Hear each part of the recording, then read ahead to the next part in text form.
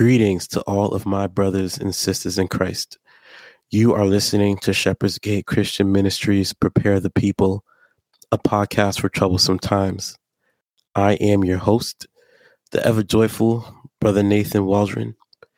And for this episode, I am pleased to be presenting a message brought to us by the highly esteemed Brother Aldwin Nathan. We ask that you will pardon the audio in this message because we were unable to record in the studio. Nevertheless, we believe that what is being said here will be beneficial to you in your Christian journey as you strive to perfect holiness before the Lord.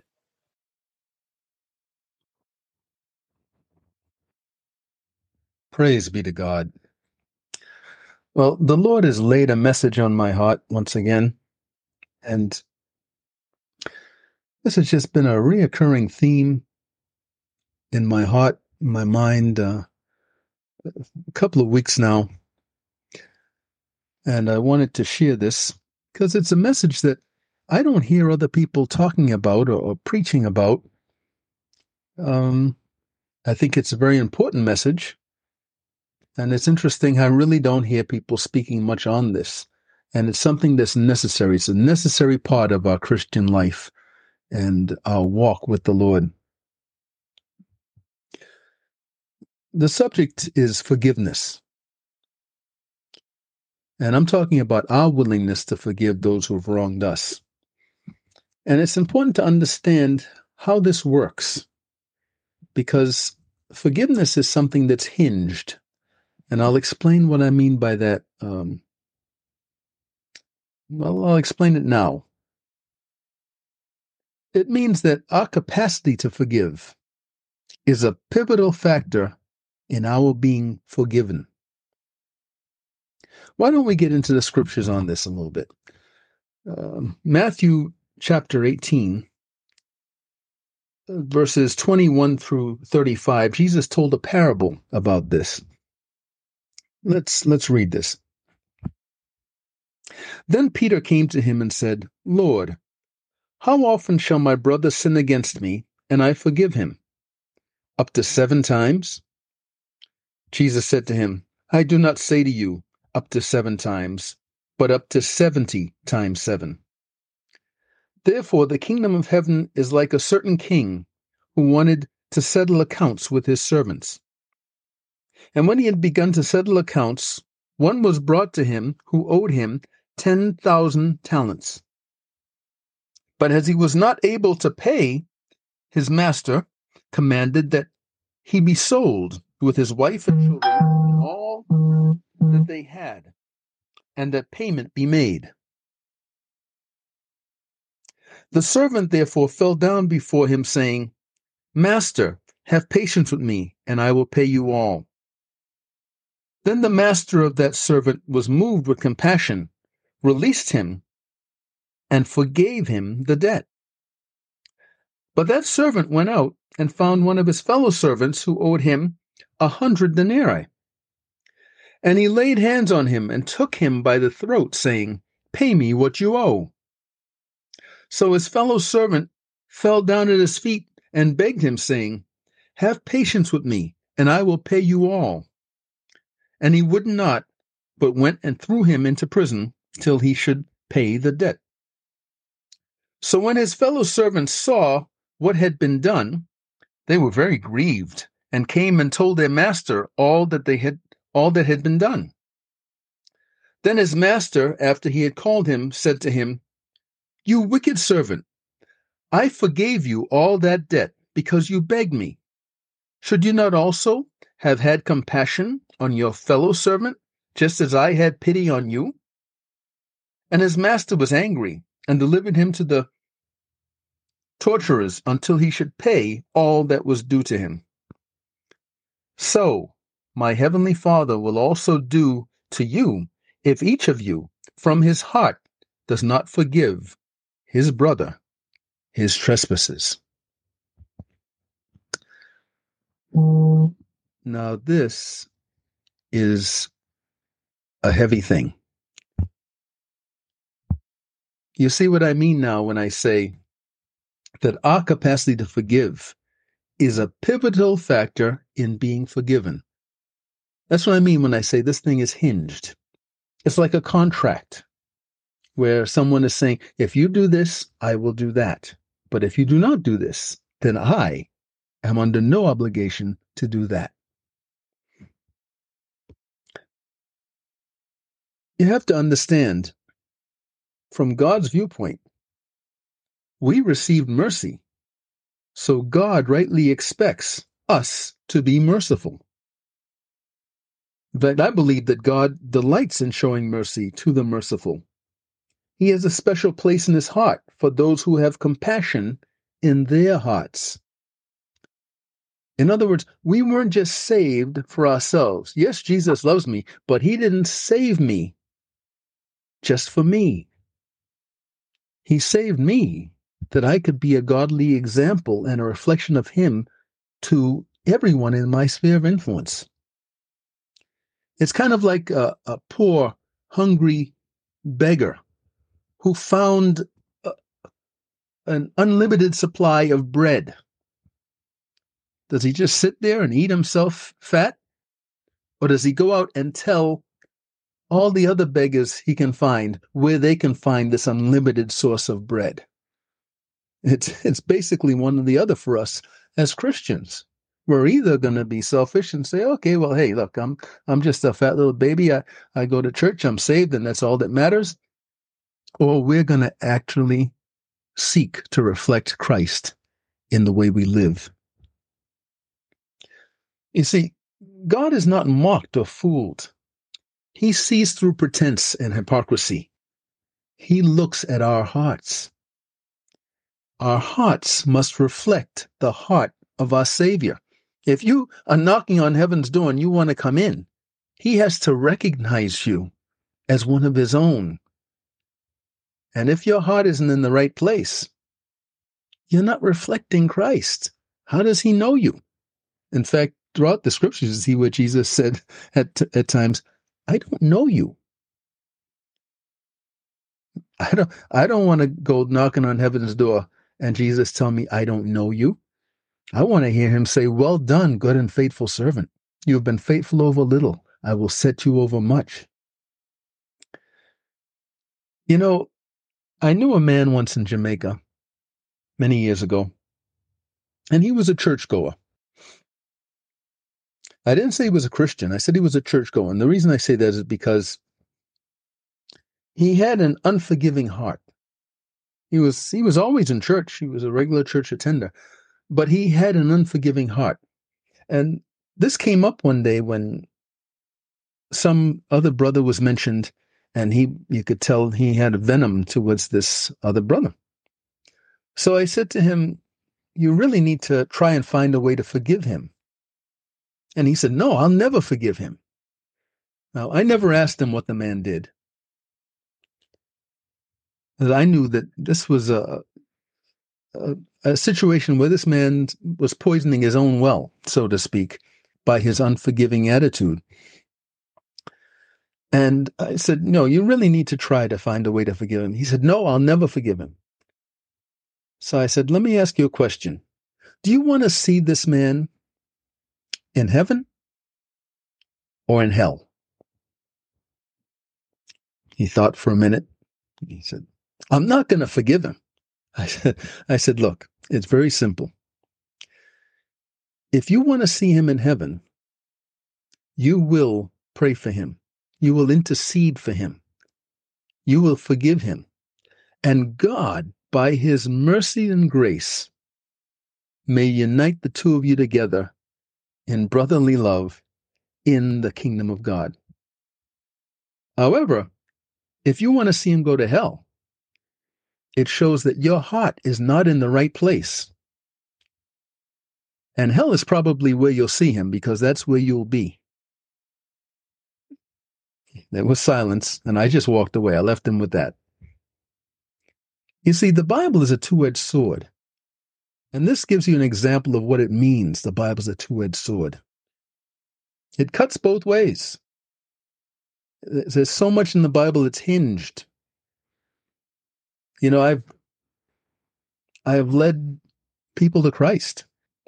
I'm an evangelist. I've led people to Christ. And there are many people who've thanked me. They said, you know what? I never understood it before. Now I get it. You've explained it so well. And I said, well, don't thank me too soon, because it's a two-edged sword. I just handed you the keys to the kingdom. I told you how to be saved. I showed you the promises of God regarding changing you from the inside out. I've given you testimony of what he's done in my life. I've handed you the keys to the kingdom, basically. But I've also done something else. I've reserved for you a seat or a place in hell. If you're obedient to the word of God that I've just shared with you, that's an open door to the kingdom. But if you're disobedient or you reject it, I've pretty much guaranteed you a spot in hell, because now you can't say, I didn't know. You see how the Bible's a two-edged sword? But I don't know if this man ever reconciled with the other man. But I told him what the stakes were. What was at stake here with his unforgiving heart? You see, if we truly are children of God, we will reflect God. We will reflect the Son of God, his example. Jesus forgave even from the cross. In John 3:17, Jesus said, "For God sent the Son into the world, not to condemn the world, but that the world through him might be saved." Jesus came to save us. But one of the evidences that we are saved is that we are changed. We reflect him, not our selfish, worldly, fleshly nature. We reflect the heavenly nature of the Holy Spirit dwelling in us. In let's see, thinking of Acts, chapter 7, with Stephen. Stephen was stoned to death. In Acts chapter 7, verse 59 and 60, it reads, "And they stoned Stephen as he was calling on God and saying, 'Lord Jesus, receive my spirit.' Then he knelt down and cried out with a loud voice, 'Lord, do not charge them with this sin.' And when he had said this, he fell asleep." They were stoning him. And Stephen said, "Lord, do not charge them with this sin." Stephen's heart was in the right place. They were stoning him to death. Do you know, years ago, as I was praying to God, I remembered a couple of young men that robbed me and a friend of mine one day in Boston. And as I remembered them, I got on my knees and started praying for them. And as I was praying for them, the Spirit of the Lord just moved me to pray for everyone who had wronged me in any way. What I ended up doing was asking God not to hold it against them. I said, God, if anybody goes to hell, let it not be for anything that they've done against me or my family, whether in thought, in word, or in deed, because I forgive them wholeheartedly, even as you've forgiven me. I said, do not even bring it up against them on the day of judgment. Don't even bring it up on the day of judgment. They may still go to hell, but it won't be because of anything they did to me, because I've forgiven them. That was Stephen's heart. Stephen said, hold not this sin against them. Don't even bring it up against them. If they go to hell, it's for something else. But I forgive them for what they've done to me. I can't forgive them for what they've done to others necessarily. I mean, you have to deal with that in your heart.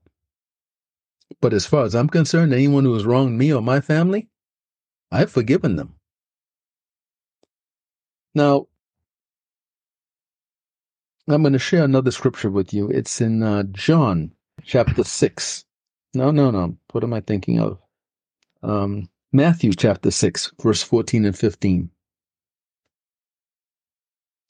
Matthew chapter 6, verse 14 and 15. Jesus was speaking and he said, "For if you forgive men their trespasses, your heavenly Father will also forgive you. But if you do not forgive men their trespasses, neither will your Father forgive your trespasses." It's hinged, it's contractual. In other words, if he saved you and you're selfish about it, you're unmerciful, you don't reflect Christ, then you're not really saved. And you shouldn't expect anything from the Lord, because all you're doing is playing a game. You're being a hypocrite. That's it. You're being a hypocrite. God saved you. God forgave you. You also must forgive. Go and do likewise. Well, that's the message for today. And I have to quickly add a caveat. When I say to forgive, you have to realize if you are in a situation where someone is abusing you, where someone is hurting you, taking unfair advantage of you, and so forth, you don't have to stay in that. You can get out. The Bible says to forgive. But it also says that a wise man sees danger and hides himself. If someone is putting your life in danger, someone is taking advantage of you, someone is a liar, well, you have to avoid them. Someone is a thief, you have to hide your goods. Someone is abusing you, you have to hide yourself. You have to get away from that situation. And I'm saying this because there are many people who think that forgiveness is basically where I just have to be a whipping post for any demonic spirit or anyone that wants to abuse me in any way. That's not true.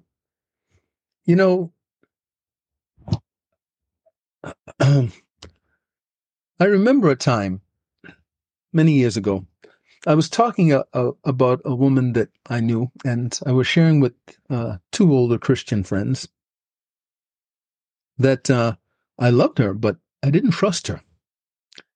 And they said, "Oh, no, if you love someone, you have to trust them. Love, trust." And I said, "No, I love her, but I do not trust her." And they insisted, "No, if you love someone, you have to trust them." And they were older than me in the Lord, but I knew I was right, but I had to just let it go. And sometime later, the Lord showed me that I was right. And I'll give you an example. If you have a son or a daughter who is addicted to hard drugs, they're heroin addict and fentanyl, cocaine, whatever barbiturates they're into, they're a drug addict. You love them. They're your flesh and blood. But you cannot trust them. You certainly cannot leave your pocketbook or your wallet around where they can get it. So it is possible to love someone and not trust them. That's an example. But I'll give you an example from the scriptures as well. In John chapter 2, verses 24 and 25, it was speaking of Jesus. It said, "But Jesus did not commit himself to them because he knew all men. And he had no need that anyone should testify of man, for he knew what was in man." Now everyone knows the Lord loves us. Jesus loves us. But it says he did not trust himself to us. He knows what's in our flesh. He knows the evil that we're capable of. We're all capable. Ever since Adam and Eve fell, we're capable of the utmost of good, the utmost of evil. You see people doing terrible things and they're on the news or whatever. Were not for the grace of God, that would be you and me. Okay? So Jesus loves us. But don't think that he trusts man. He knows what's in man. He knows the struggle. He knows what our flesh is capable of. So if you find yourself in a situation where there's someone hurting you, abusing you, taking advantage of you in some way, you can get out. That doesn't mean you're not a Christian. It doesn't mean you're not loving. Love them. Forgive them. Definitely forgive them and pray for them. But protect yourself. Protect your children. Get out of bad situations. Okay, so that's just a caveat so that we don't have a misunderstanding regarding this. Loving someone and forgiving them is not the same as letting them abuse us. Okay, well, I guess that's enough for today. All right. So God bless you. Stay prayerful and stay well. Amen. Amen.